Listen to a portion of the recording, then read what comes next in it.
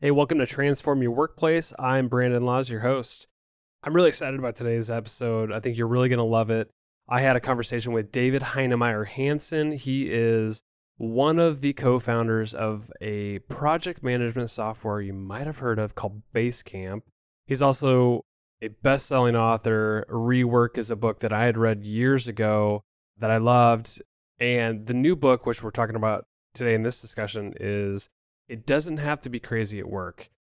And he and his co-founder of Basecamp and co-author Jason Fried, they discuss, why work is crazy, and they define really what they mean by crazy, which is this constant state of busyness and overworked employees, and just the fact that, we're working more hours but aren't that productive. We have huge distractions. One of the things that I loved, which we talk about, is the difference between offering benefits to employees that take them outside of the office versus keep them in. So stay tuned for that. But I think you're just going to love what David has to say. I think they really, really care about their employees, and they really care about being an employer of choice and doing things differently. We all hear this term best practice, but I think they've really iterated some of what they're doing with their people to make sure that they have a great workplace and that people are happy and engaged and healthy and all those things. So I think you're going to grab a lot of different action items that you can take from this discussion. The book, though, I encourage you to go read it. I think I read it in like 2 hours on a Sunday. I couldn't put it down. I was fascinated. And I had like 3-4 pages of notes on it. And I could have talked with him for several hours on it, but, I always try to keep these podcasts about 30 minutes. So I encourage you to listen to the discussion, take what you want out of that, and then go get the book. And I think you can highlight it, take some notes, and then take it back to your organization. There's so much good stuff in here. And you don't have to take everything. I think a lot of things that work for them wouldn't work for you as an organization, but it'll get your wheels turning. It certainly did with me. So enjoy the episode that we have coming towards you with David Heinemeier Hansson, the co-founder of Basecamp and the author of It Doesn't Have to Be Crazy at Work. Enjoy the episode, and please go to Apple Podcasts, give us a 5-star review, and write a review for us. Thank you so much. Enjoy.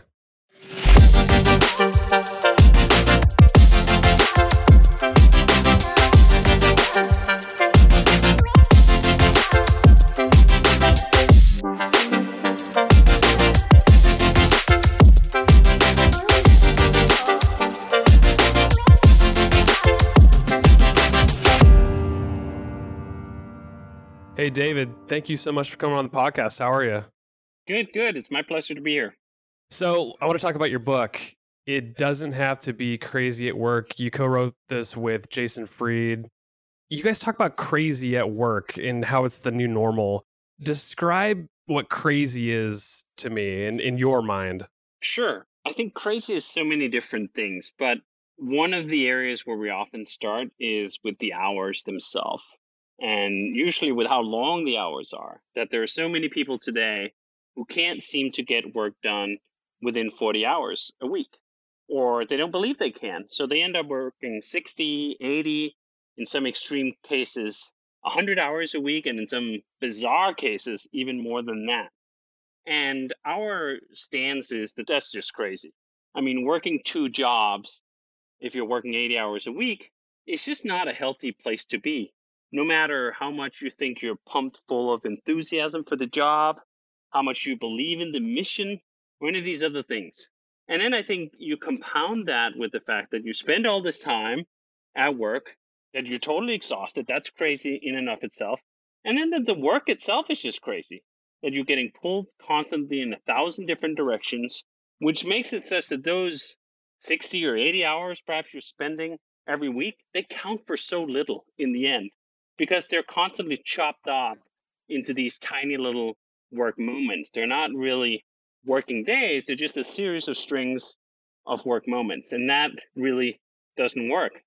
And then when you compound it then with the fact of why are we doing this? Why are we working so many hours? What is the ambition behind it?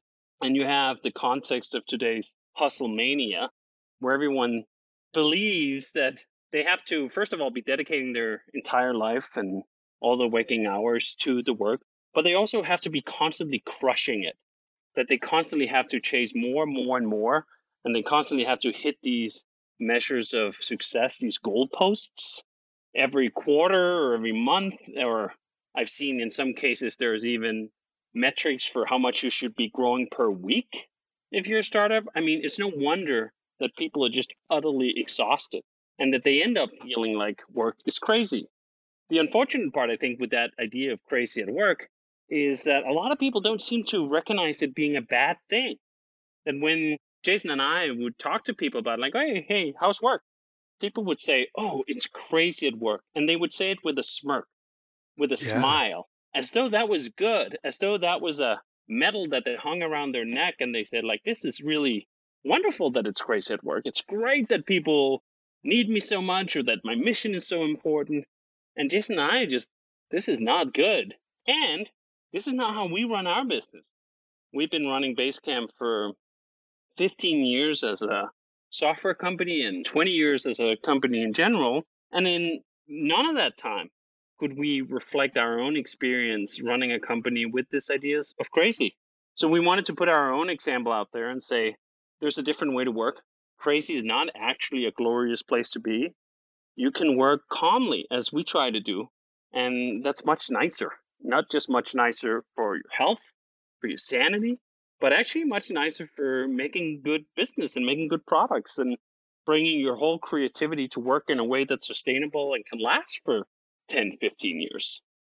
I got to wonder if this craziness, this obsession with growth and getting better and putting in all the time and hustling, if it's rooted in the culture as individuals, like where's it coming from? Why are people working more? And like to your point, with a smirk on their face, they're saying it's so crazy, I'm so busy, but they're like excited and happy about it. But yet on one side, they're burned out as well. What is that coming from? I think there's a lot of it is in the culture because I'm originally from Denmark. I started actually working with Jason back in the early 2000s from Denmark. And when I moved to the US in 2005, it was a bit of a culture shock. The whole idea of, for example, bragging about how many hours you spend at work or at the office was an utterly foreign concept to me in terms of how the Danish work culture is. No one walks around bragging about how they work more than 40 hours a week, or at least no one I knew, and it's just not a cultural thing. So I think there's just some core insecurities and anxieties in American culture that pushes these buttons and causes people to believe that this is what they have to do to keep up, and not just even keep up, but to survive. And I think that that's really a sad reflection just of contemporary American culture and what you feel as a society that you have to do to feel safe. That if you're not constantly working well, maybe I'll get fired. Maybe my business won't succeed. And what is the consequence of either of those two things? It can be pretty terrible. Maybe I'll lose my health insurance. Maybe I'll Hmm. lose my home. Maybe there's all these pretty dire life consequences from these events that just aren't necessarily present in the same way in other societies. And I think that goes into it and sort of infects the mindset and the psyche of a lot of people, even if it isn't necessarily on a conscious level, that Sure. someone wouldn't sit down and think, oh, the reason I'm working 80 hours a week on my startup is because I'm afraid that if I don't, my thing is going to fail and there's going to be all these consequences. I think it's just there as an undercurrent for you constantly to sort of be moved by unconsciously. And I think that's not necessarily a very healthy or happy thing. So I think part of what we try to do with this book is to give people a sense of calm about their anxieties too, that you can have success without crushing it and becoming a unicorn. Yeah. You can have a good life, even if your business, in quotes, only turn out to be $1 million business. It isn't $100 million business. It isn't $1 billion business. It doesn't employ 500 people. It just employs maybe 5 people or 10 people. I think there's a lot of successes like that that don't, to a lot of people, look like successes. They look sort of like failures, or they look like Hmm. stepping stones. And what we're saying is that these aren't stepping stones. Small is beautiful in and of itself. Being able to call your own shots and work on the things that you want to work on, being fair to your employees, being good to your customers, and wrapping all of that up into a compelling business, that's a huge Hmm. success. And we don't need to apologize for that. And we also don't need to be striving for more than that. So that's partly why we put out this example of our own and our own business at Basecamp, where we've had 50 employees for quite a while now. And we say, this is enough. We don't want more. One of the essays in the book is about how we set goals at Basecamp, for example. And our main goal is not to have goals, that we Yeah, which simply is just want interesting. to run a profitable, sustainable, healthy business, which isn't the same as saying, oh, we need 30% year over year growth, or we need to hit these quarterly marks, or big hairy goals, or any of these other methodologies that are out there in business about how you constantly need to be striving for more and higher and better. You can also just reach a place that's great and say, Yeah. this is where we want to be. Yep. And I think like what's interesting to me is like the more and the growth and all this pressure that comes, it a lot of times comes from the top. And so for the regular employee, worker bee, they're so burned out, yet they have more tools or more resources than ever, but they're more stressed out. Workloads are heavier. They can take vacations, it seems like. How do we change this to where, leaders are okay with what you're describing? This sense of calm, the sense of, having $1 million business versus $1 billion business is fine. How do you get over that? First of all, you have to be simply realistic in your diagnosis. So, take Yeah. technology, for example. A lot of people were thinking, oh, we get more technology, it's getting faster. Of course, it's getting better. Of course, we're getting more productive. Of course, we're getting better collaboration. And a lot of times that just simply doesn't turn out to be true. Take chat, for example. So, chat has really gotten a huge boost in business over the Yeah. last, let's say, 3, 4, 5 years. And the initial reaction a lot of businesses have, oh, we've been liberated from email. Now we're going to be so much more productive, and we can just ping pong and things can go so fast and we can talk together so fast. And then they realize somewhere a few months down the road, oh, wait a minute, we aren't getting more done. Just changing email for chat actually didn't end up making things better. Maybe it made a few things better, but it made a whole lot of other things worse. It put our Hmm. entire communication system on a conveyor belt where everyone had to keep half an eye on this scrolling chat stream lest they miss an opportunity to chime in on an important discussion, or they miss something in the chat that they then can't find again. There are all these negative consequences from introducing technology that we have a tendency, I think, in business to kind of overlook in our enthusiasm for new. But at the end of the day, when we look at whether we're getting more done, whether we can go home at 5, whether we can fit work inside of 40 hours, it's rare that there's a piece of technology that really provides that. What you need is you need to change your entire perspective of what's a good day's work and how do we structure that. And it's much simpler, actually, in many cases, than thinking, oh, we need this piece of technology or we need that piece of technology. It's more about basics such as protecting the integrity of an hour. Talked about Yeah. hours a little bit earlier, and the fact is that an hour chopped into 4 pieces is not just the same as an hour continuously enjoyed. These 15-minute slots, they just don't produce anything. And I think this is how a lot of people end up working 8, 10, 12 hours a day, and at the end of the day thinking, wait, what did I get done? Yeah. What was accomplished today? And you think back on the day and you're like, I was so busy. I was so busy all day. We had those meetings in the morning, and then I had to All prepare that fragmented. brief, and it's all fragmented. It doesn't really end up adding up to something that's diligent, creative work that we all want to do, that is so deeply satisfying. When your workday is splintered into these tiny bits, it ends up being incredibly unsatisfying. And you can't be thinking, well, I got to throw more hours at it. I mean, if I Yeah, didn't right. get the things done I needed to get done in 10 hours, well, surely 14 hours must do it then, right? When it's exactly the wrong conclusion, and you think maybe actually I should just be working fewer hours, but I should be spending those hours better. And then some Yeah. of the ways to invoke that protection is through things that are more cultural than they are technical. So, for example, at Basecamp, we don't have a shared calendar.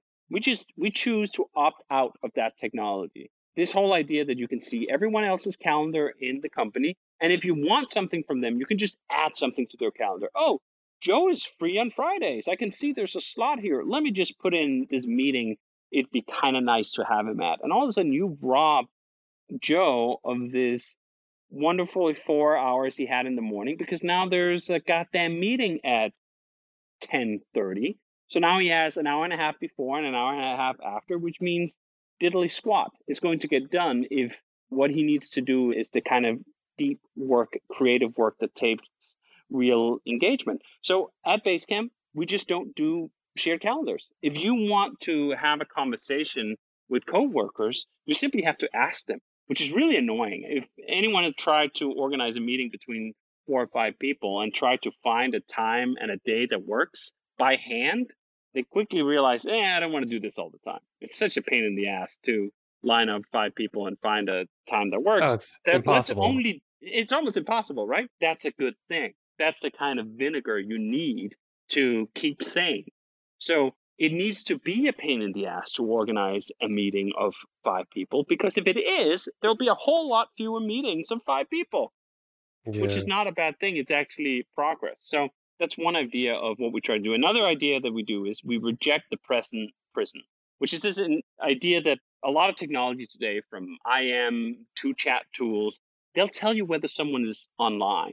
And then you think, oh, if the dot is green, it means that their door is open and I can just bug them, right? I can just ping them, right. I can ask them something, I can interrupt them at any time. When the dot is green, what that actually means is not, oh, I'm sitting around waiting for you to interrupt me. It means I'm here to do the work.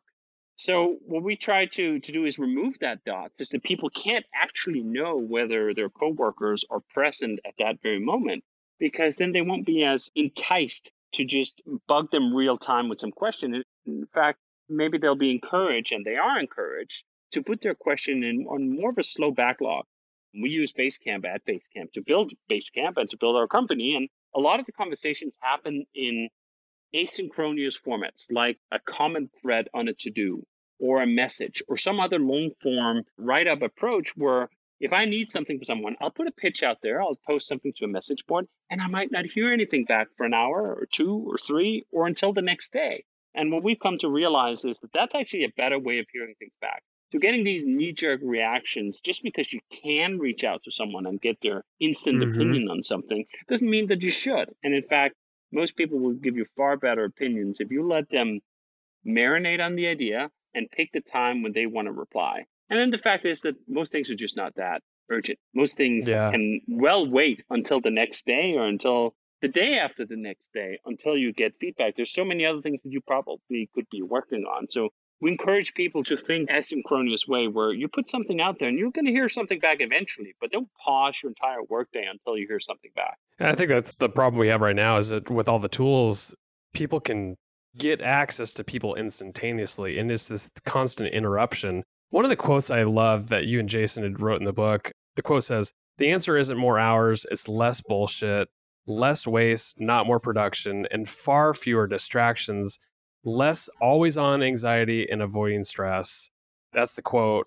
And so I'm really curious, how do you coach your people to not be distracted by these constant interruptions from other people, whether it's internal, external, making sure that they're keeping office hours protected, things like that? Like, what are you doing to coach your people? Well, the first thing we do is we set the example we want to see. That Jason and I try very hard not to, be available to everyone all the time. That you can't just bug us at any moment of the day and expect an instant response. In fact, I'm talking to you from Spain right now, which means that I work offset hours to a lot of the people we have in the US. So if someone in the US wants something from me and it's afternoon Chicago time, well, too bad. They're going to have to wait until tomorrow, which is probably fine anyway, which probably will lead them to think about the problem that they're facing a little bit deeper. And if it really is a big deal that we need to hash out in person, well, we can do a call in the morning. We can jump on a Hangout or Zoom or whatever technology and thrash it out in the morning. But once you get into this rhythm that not everyone is available all the time, I think you start thinking more carefully about, hey, that's actually kind of nice. One of the things that I enjoy so much about my schedule here in Spain is that when I start working, in the morning, I'm up before the US is up. So I get these glorious hours in the morning where no one is bothering, and I get so much done. And it's so fulfilling to be essentially isolated from Mm-hmm. everyone and everything else. I mean, Twitter hasn't even woken up, so barely can get distracted by that. I can just get the work done. And that's one of the things that's really taught me to work offset hours and work alternate time zones is just how satisfying it is to have time to yourself. And why does that need to be something you need to be on the other side of the globe to enjoy? We can absolutely institute a culture of working like that, even if we happen to be in the same time zone, where we sanction and make it okay for people to say, do you know what? For the next 3 hours, I'm just going to be working on this hard problem that really this needs my Yeah. full attention. I'm not going to be checking email. I'm not going to be following the chat. I'm not going to be on these other things.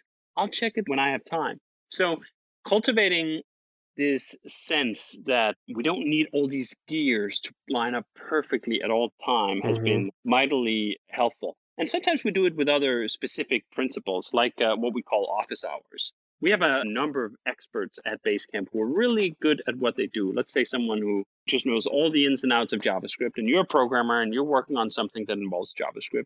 It's very tempting to just go, oh, I hit this one issue. Well, let me just ask Sam. Let me just ask Yeah. Jafar.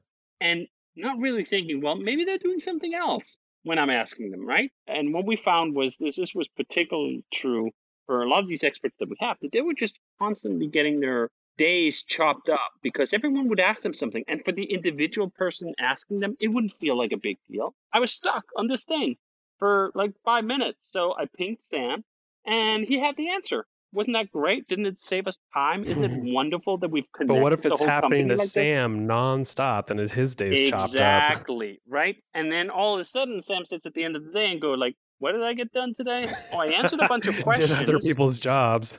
Yeah, I mean, which isn't a bad thing. You shouldn't stigmatize getting help from others in this way, but you should perhaps try to put up some boundaries such that it's not just a one-way street, that it also works out for the expert.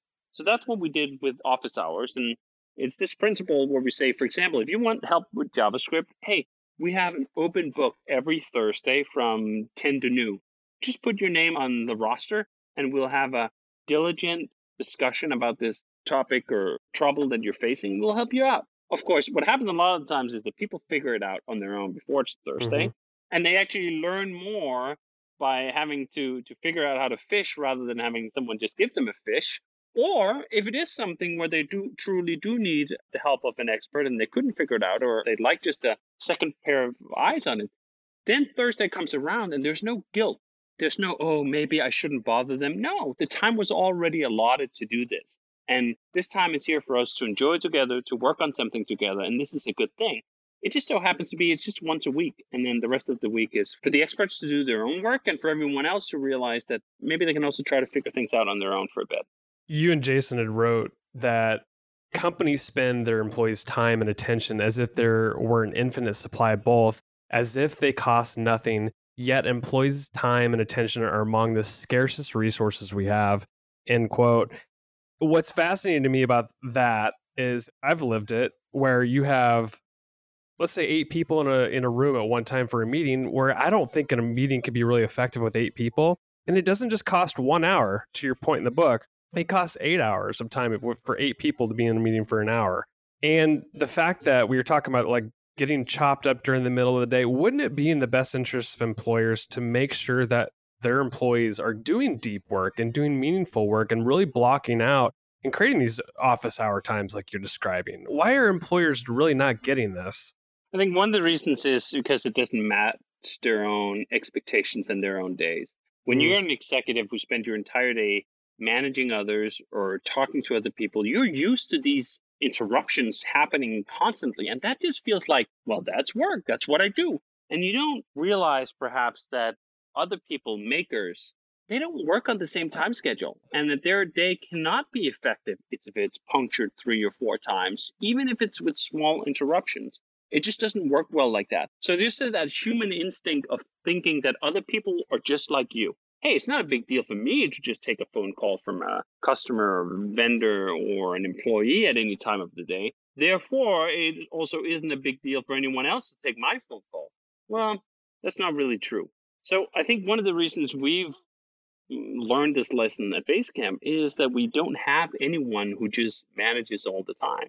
We have, Hmm. as we call, I think in the book, moonlight managers, or we've called part-time managers. For almost all the managers that we have, they also do the work, including Jason and I.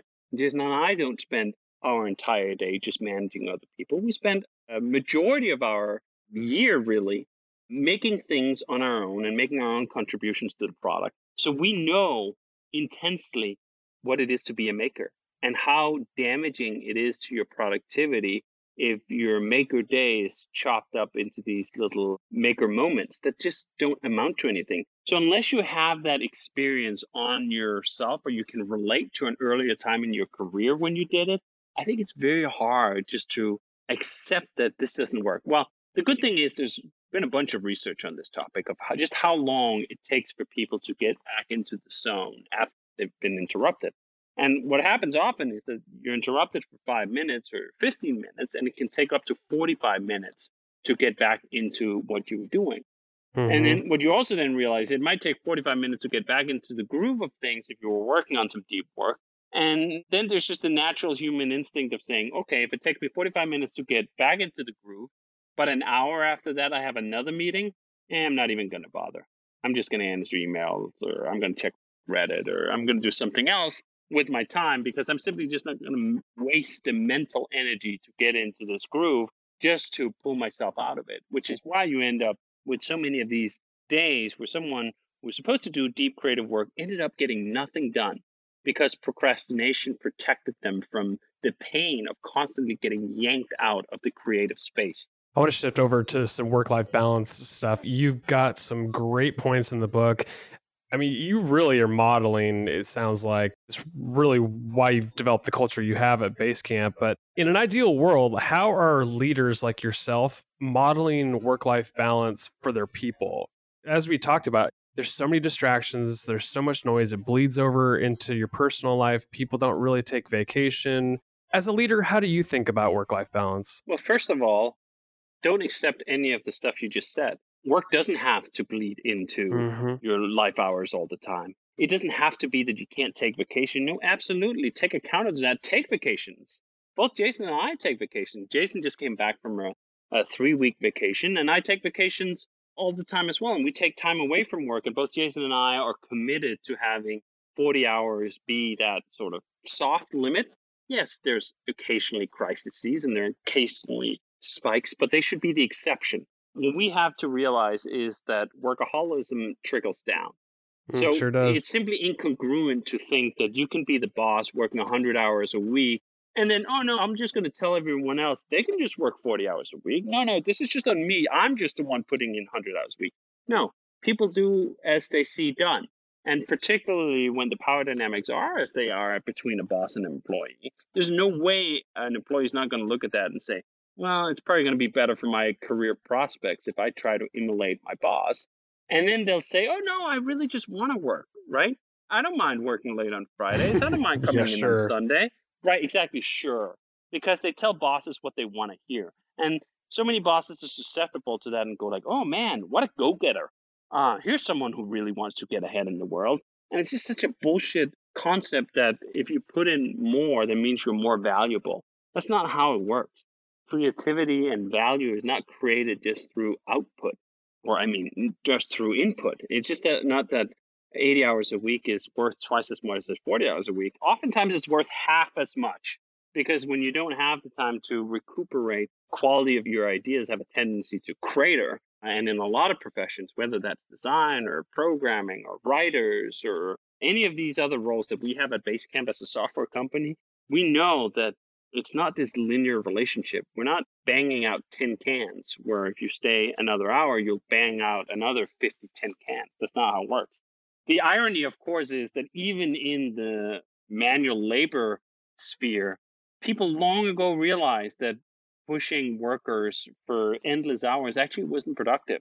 Henry Ford, back in the 20s, realized that for his assembly line to operate at maximum efficiency, he should just have workers work 40 hours less. Because if he had them work more, they ended up creating more defects and more faults, which ended up being costly to repair and it ended up not paying out at all. So if Henry Ford back in 1920 had figured out that pushing people beyond 40 hours a week, even for manual labor, didn't work, it's kind of sad that we're sitting here in 2019 and managers of creative individuals haven't even learned the same lesson. When it comes to benefits, you talked about focusing on out of the office benefits rather than benefits that keep people in the office, like free food and kegs of beer and ping pong tables and whatnot, just to keep people there all the time.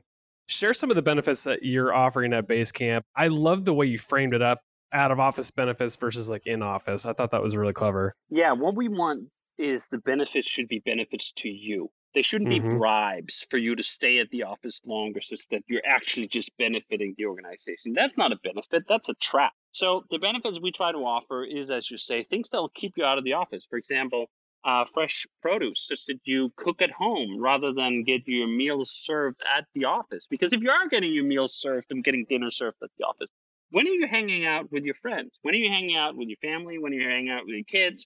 When are you hanging out with other people outside of work? Well, you're not. And some people might go like, well, all my friends are at the office. Well, that's great. It's great to have friends at the office, but it's also great not to have your entire social circuit inside the basket that is work. So that's one idea that we have. Another thing that we have is continued education. We assist people in learning whatever they want to learn outside of work. We've had people take flying instructions or learning how to play the guitar or other stuff like that. We don't have a gym at the office. We encourage people to do their own exercise, again, outside of the office. All these benefits that we have are about living healthy, productive lives that do not revolve around work 24/7. In fact, the hours that revolve around work are only those 40. 40 hours is plenty. And finally, on the topic of vacations, as we've talked a bit about, we give everyone not just the time off to take vacation, not just the encouragement to actually take that time, not just that it's stipulated in the contract, but actual encouragement to take the time. We actually pay for the vacation itself. It's For incredible. the past, I think, 7, maybe we've done it for 8 years now. We give everyone a stipend, about a $5,000 stipend once a year that they can spend on either some predefined vacation ideas that we put together in a lovely package once a year, or they can come up with their own design for a vacation. But that benefit is there if you take your vacation, and otherwise, it's not like you're going to get the cash. So that's a strong incentive and encouragement for you to actually take a vacation, not a fakecation, not a fakecation where you're still linked to the office because you keep checking your email, but a real goddamn vacation where you get out of the office, you turn off your computer, you uninstall Basecamp on your phone so that you can't be reached, and then you enjoy a city, the beach, somewhere else, either by yourself, with your spouse, or with your whole family. Honestly, David, in reading your book and having a conversation with you, it really seems like you've got everything figured out at Basecamp. It seems like you've made a lot of iterations over the years about what makes your organization successful. The caveat is in the book, you made it very clear that organizations will always get trapped thinking that what worked well in the past will continue to work well forever, but they no longer really do. So, how do you make sure that you're iterating and tweaking your people practices to make sure that it matches what you need now as an organization and what's going to make you effective now? That's so important. And I want to push back a little bit, as you said, that it may seem like we have everything figured out. We absolutely do not have everything figured out. And I think actually a big trap is thinking you have it all figured out. That Yeah, that's when you sure. really get stuck, right? When you think, oh, we thought it all through and we know everything. Absolutely, we don't. I think the concept that opens the book is this idea that your company is actually your most important product, and you have to be working on that product first. You have to keep tweaking and iterating and changing that product up, changing how the business makes the product itself. And we try to do that a lot, and we try to question everything at a regular interval. Just one recent example: for about 15 years, we've done Basecamp, our product, and run a software company. We haven't had a marketing department at all. We haven't had a sales department at all. And now we're coming to the realization that a lot of the marketing that we do, which really is a lot of what we do, because we have this general theme of everything is marketing. When we communicate with customers, when I talk on a podcast like this, all these ways we reach out and engage with customers or potential customers or people who are just interested in what we have to say, that's marketing. But it's not the same thing as, for example, reminding people that, hey, we have a product. We have a piece of software called Basecamp that's really great for running your company communication or running your projects on it.